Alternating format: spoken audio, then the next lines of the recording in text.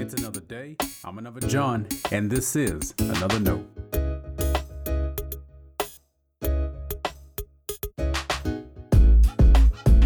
Today's edition of Another Note is titled, How Are You Reading the Bible?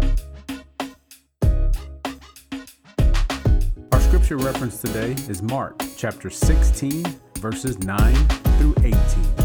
As always, may the Lord add His blessing to the reading and hearing of His holy word.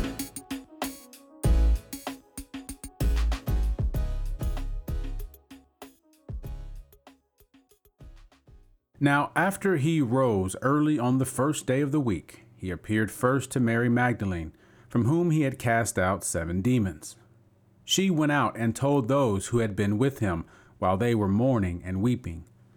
But when they heard that he was alive and had been seen by her, they would not believe it. After this, he appeared in another form to 2 of them as they were walking into the country. And they went back and told the rest, but they did not believe them. Later, he appeared to the 11 themselves as they were sitting at the table. And he upbraided them for their lack of faith and stubbornness, because they had not believed those who saw him after he had risen. And he said to them, Go into all the world and proclaim the good news to the whole creation. The one who believes and is baptized will be saved, but the one who does not believe will be condemned. And these signs will accompany those who believe. By using my name, they will cast out demons. They will speak in new tongues.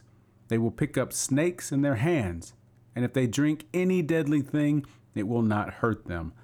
They will lay their hands on the sick, and they will recover.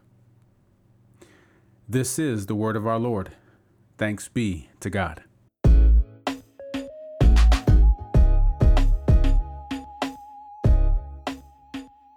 An Old Testament professor told us to open our Bibles, any page we wanted. There are about 8 of us staring at her with our open Bibles. She instructed us to put an ear to the open page. What do you hear? She asked. We all looked at each other in silence. Nothing, someone confessed. The professor responded with a bright, exactly. Her point was that the text does not say anything to us. We read into it. Now, God uses Scripture to speak to us. She wasn't arguing against that. What she wanted us to acknowledge is that we bring a lot to any reading of the Bible. Anytime you open a passage, you bring what you already believe and know about God and a text. You also bring what you don't know. There are assumptions we make about the Bible and its stories. And we all have a bias or 2 that can cloud our reading and understanding. That doesn't mean we shouldn't read the Bible. Of course, we should. We should also be reading it together. That's one way to acknowledge our God-hearing limitations. So much of our theological differences stem from not what we read in the Bible, but how we read it.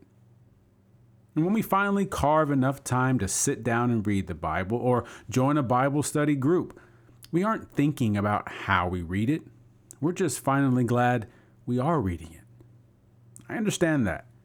It can seem daunting. But if we believe the Bible to be God's Word, we're going to want to hear from Scripture throughout our life. So start by reading and be ready to grow in your understanding. Have you ever heard the old saying, God said it, I believe it, that settles it?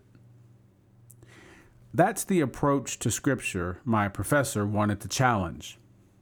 Are there straight-to-the-point passages that need little thought to make sense of or understand?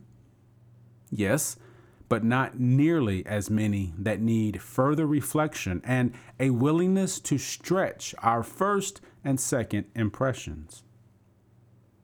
Let's use today's reading as an example. It is widely believed that Mark 16, verses 9 through 18, is a passage later writers added to Mark's gospel telling. The belief is so ingrained in academia that some Bible translations don't even include that passage. And the ones that do usually have a note about the last verses. They change the font of the text or leave it in a bracket to signify its separation. I'm glad we do that because it highlights one of the Bible study ideas we need to be comfortable with. Are we to believe Mark 16:9 through 18 is the only later addition of a biblical text? Most people who study Scripture do not believe that, and there's always a debate about which parts might be later additions. We aren't always sure where an original text ends and a later idea is added. The idea finds more headroom in the Old Testament, and we still take it all to be God's holy word. My point is, those kinds of conversations are a part of how we view the Bible and how we read it. Why would someone add an entire passage to a story about Jesus? It could be they didn't like what they read or how the story ended. How they read the story dictated what they did with it. I'm not asking you to write new passages of the Bible. Just understand how easy it is to read into the text. None of that takes away from God's ability or desire to speak to us through Scripture. This doesn't compromise the truth of the Bible. I'm convinced opening our minds to accept those kinds of understandings allows us to dive deeper into the meaning of the Bible and how God uses Scripture to lead us. Stay blessed.